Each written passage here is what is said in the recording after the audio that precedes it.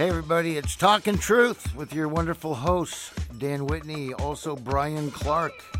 Special guest, my wife, Kara Whitney. How you doing?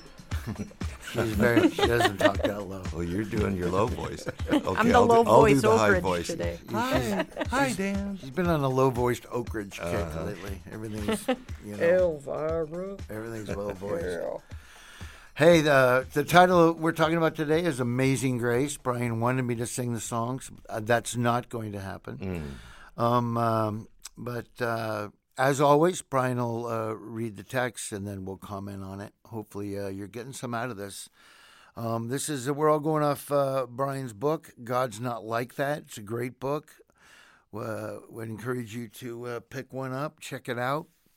But does the word discipline mean punishment or correction? And how you answer that question has a lot to do with how you were brought up, and how you were brought up has a lot to do with how you view God. And that's what we're going to talk about today. So we'll let Brian do his thing, and then we'll chime in, and hopefully this will help some folks out. That's what we're here for, Talking Truth. Brian? All right, here we go.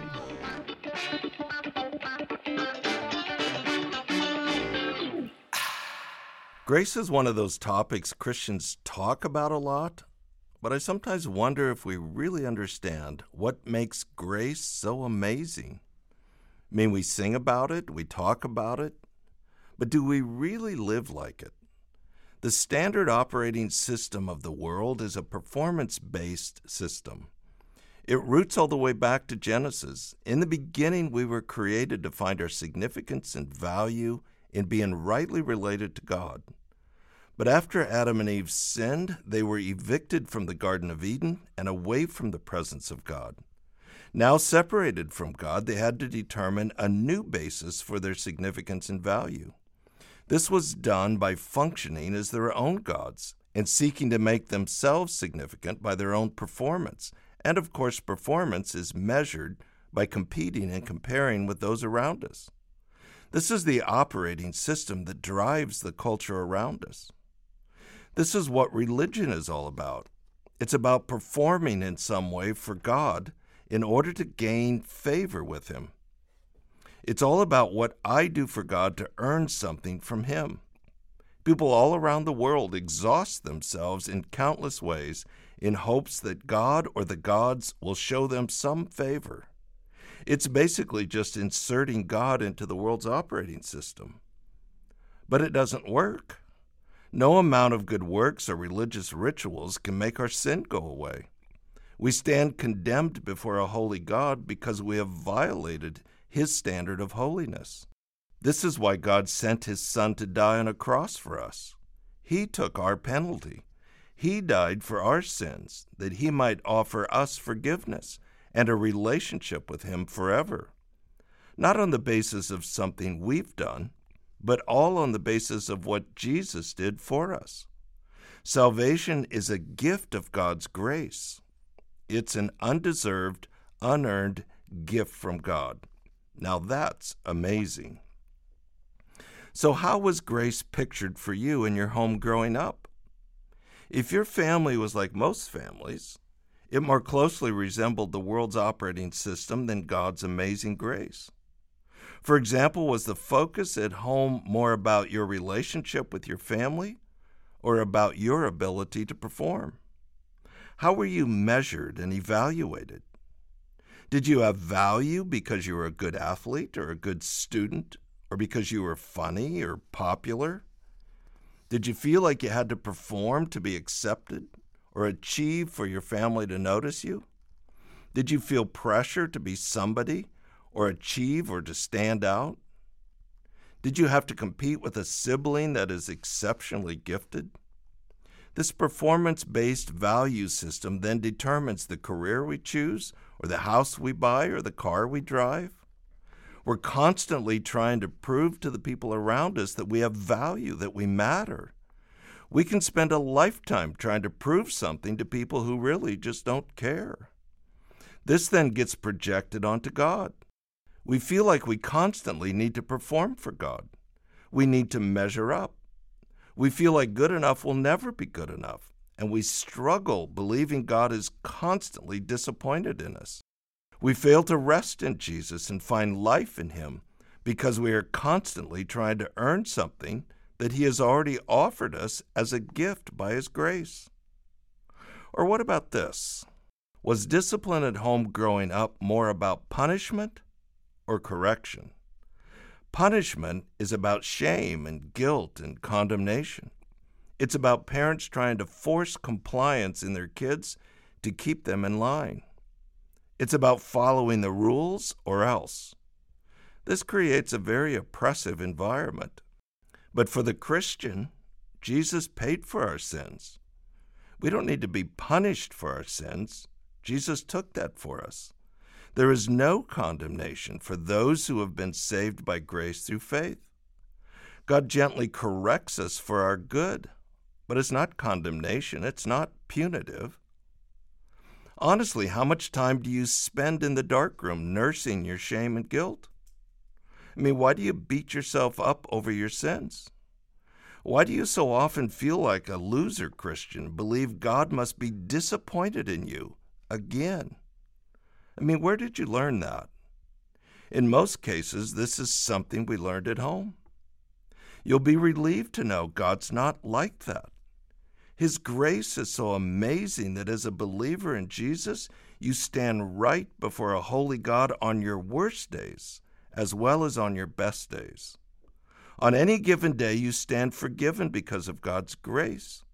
Your standing before God is not on the basis of your performance, but on the basis of God's grace.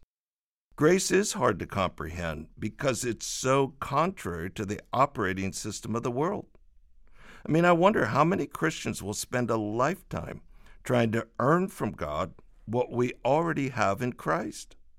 It's not easy to break some of these unfortunate patterns that we learned growing up, but the effort is worth it. Paul writes, "It was for freedom that Christ set you free." May that be true of you. So let's bring in Dan and Kara. Let's talk about this.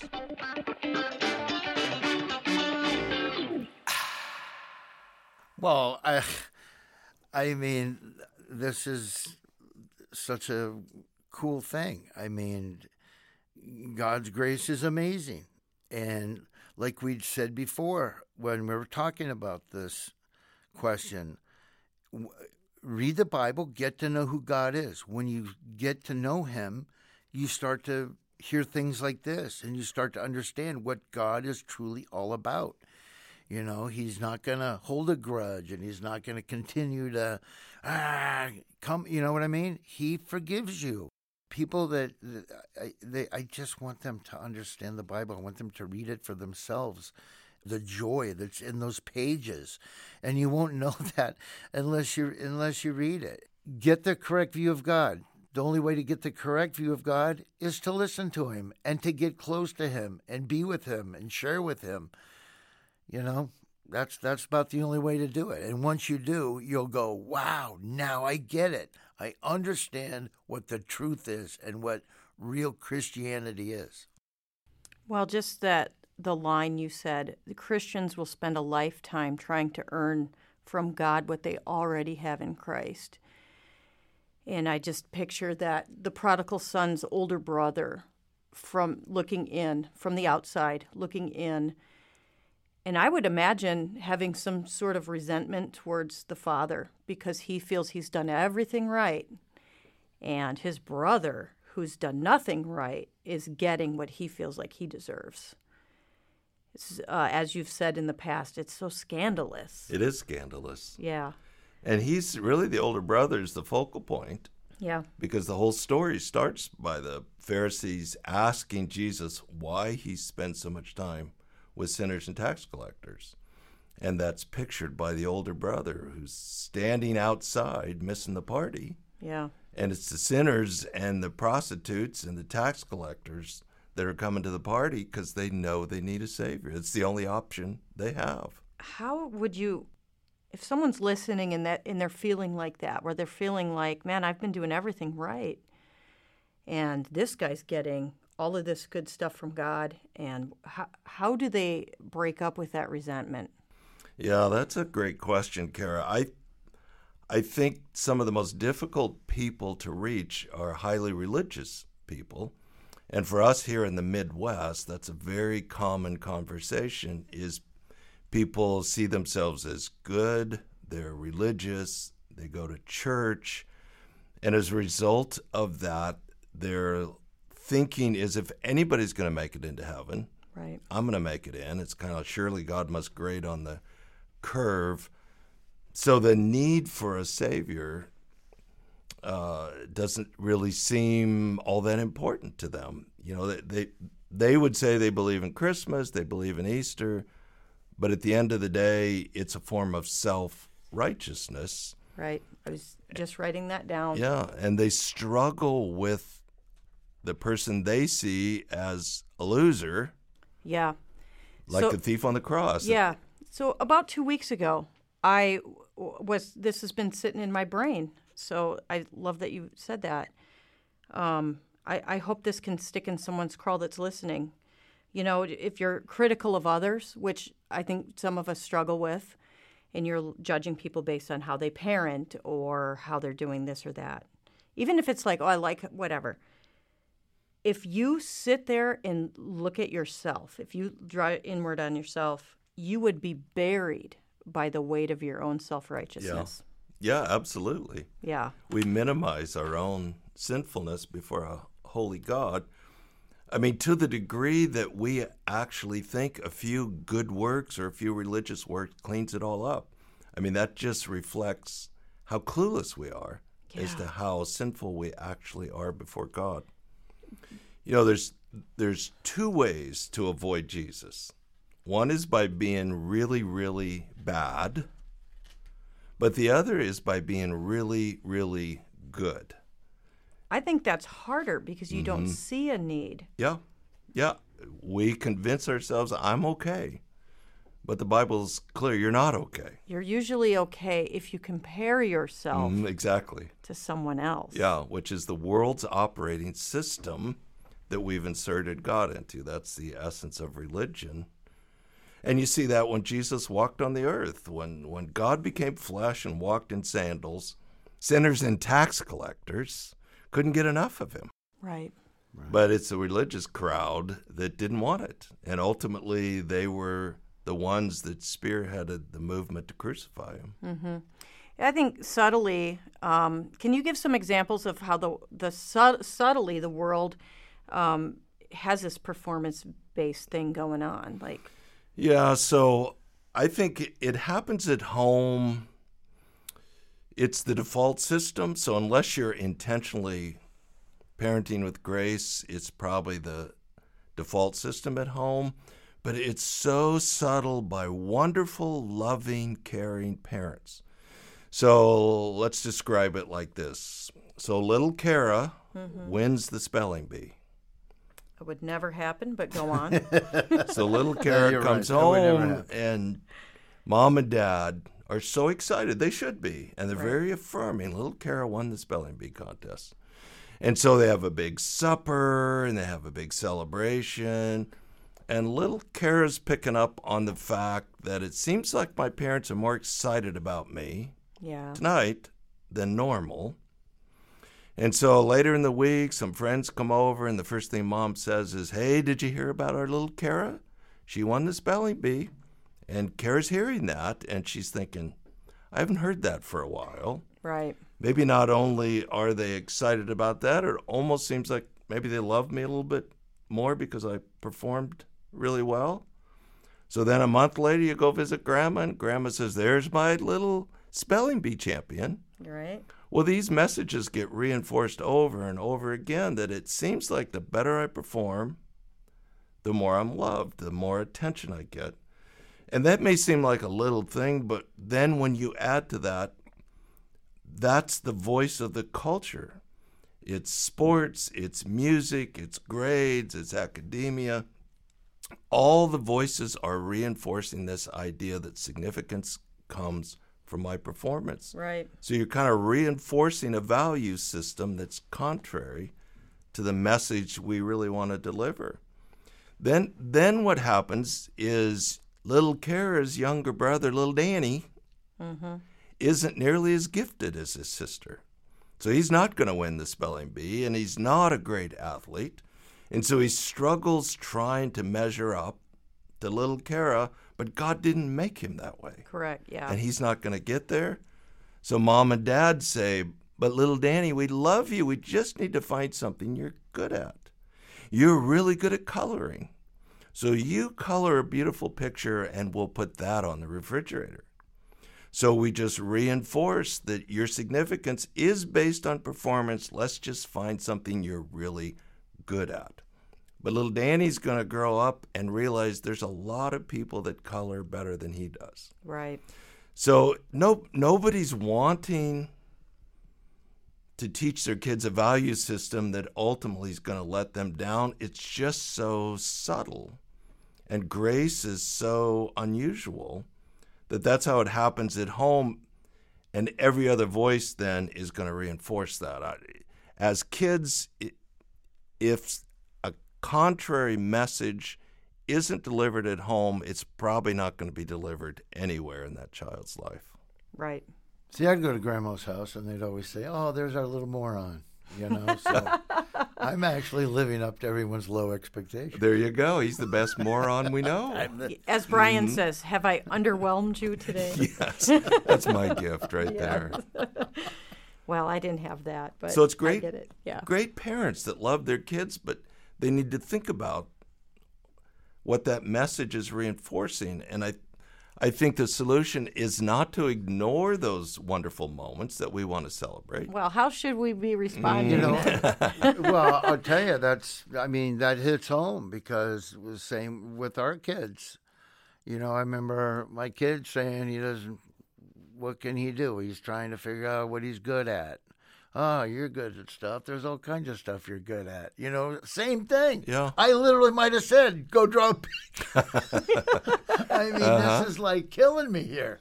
Well, again, I think we want to celebrate those things. Right. But it has to be built on a foundation of teaching that your real significance comes from the relationship, from who you are as my child, right, and how much we love you, and then that gets projected onto God. That's the basis of your significance, so you can translate those voices. Mm-hmm. See, that's good because I remember saying that to him. Yeah.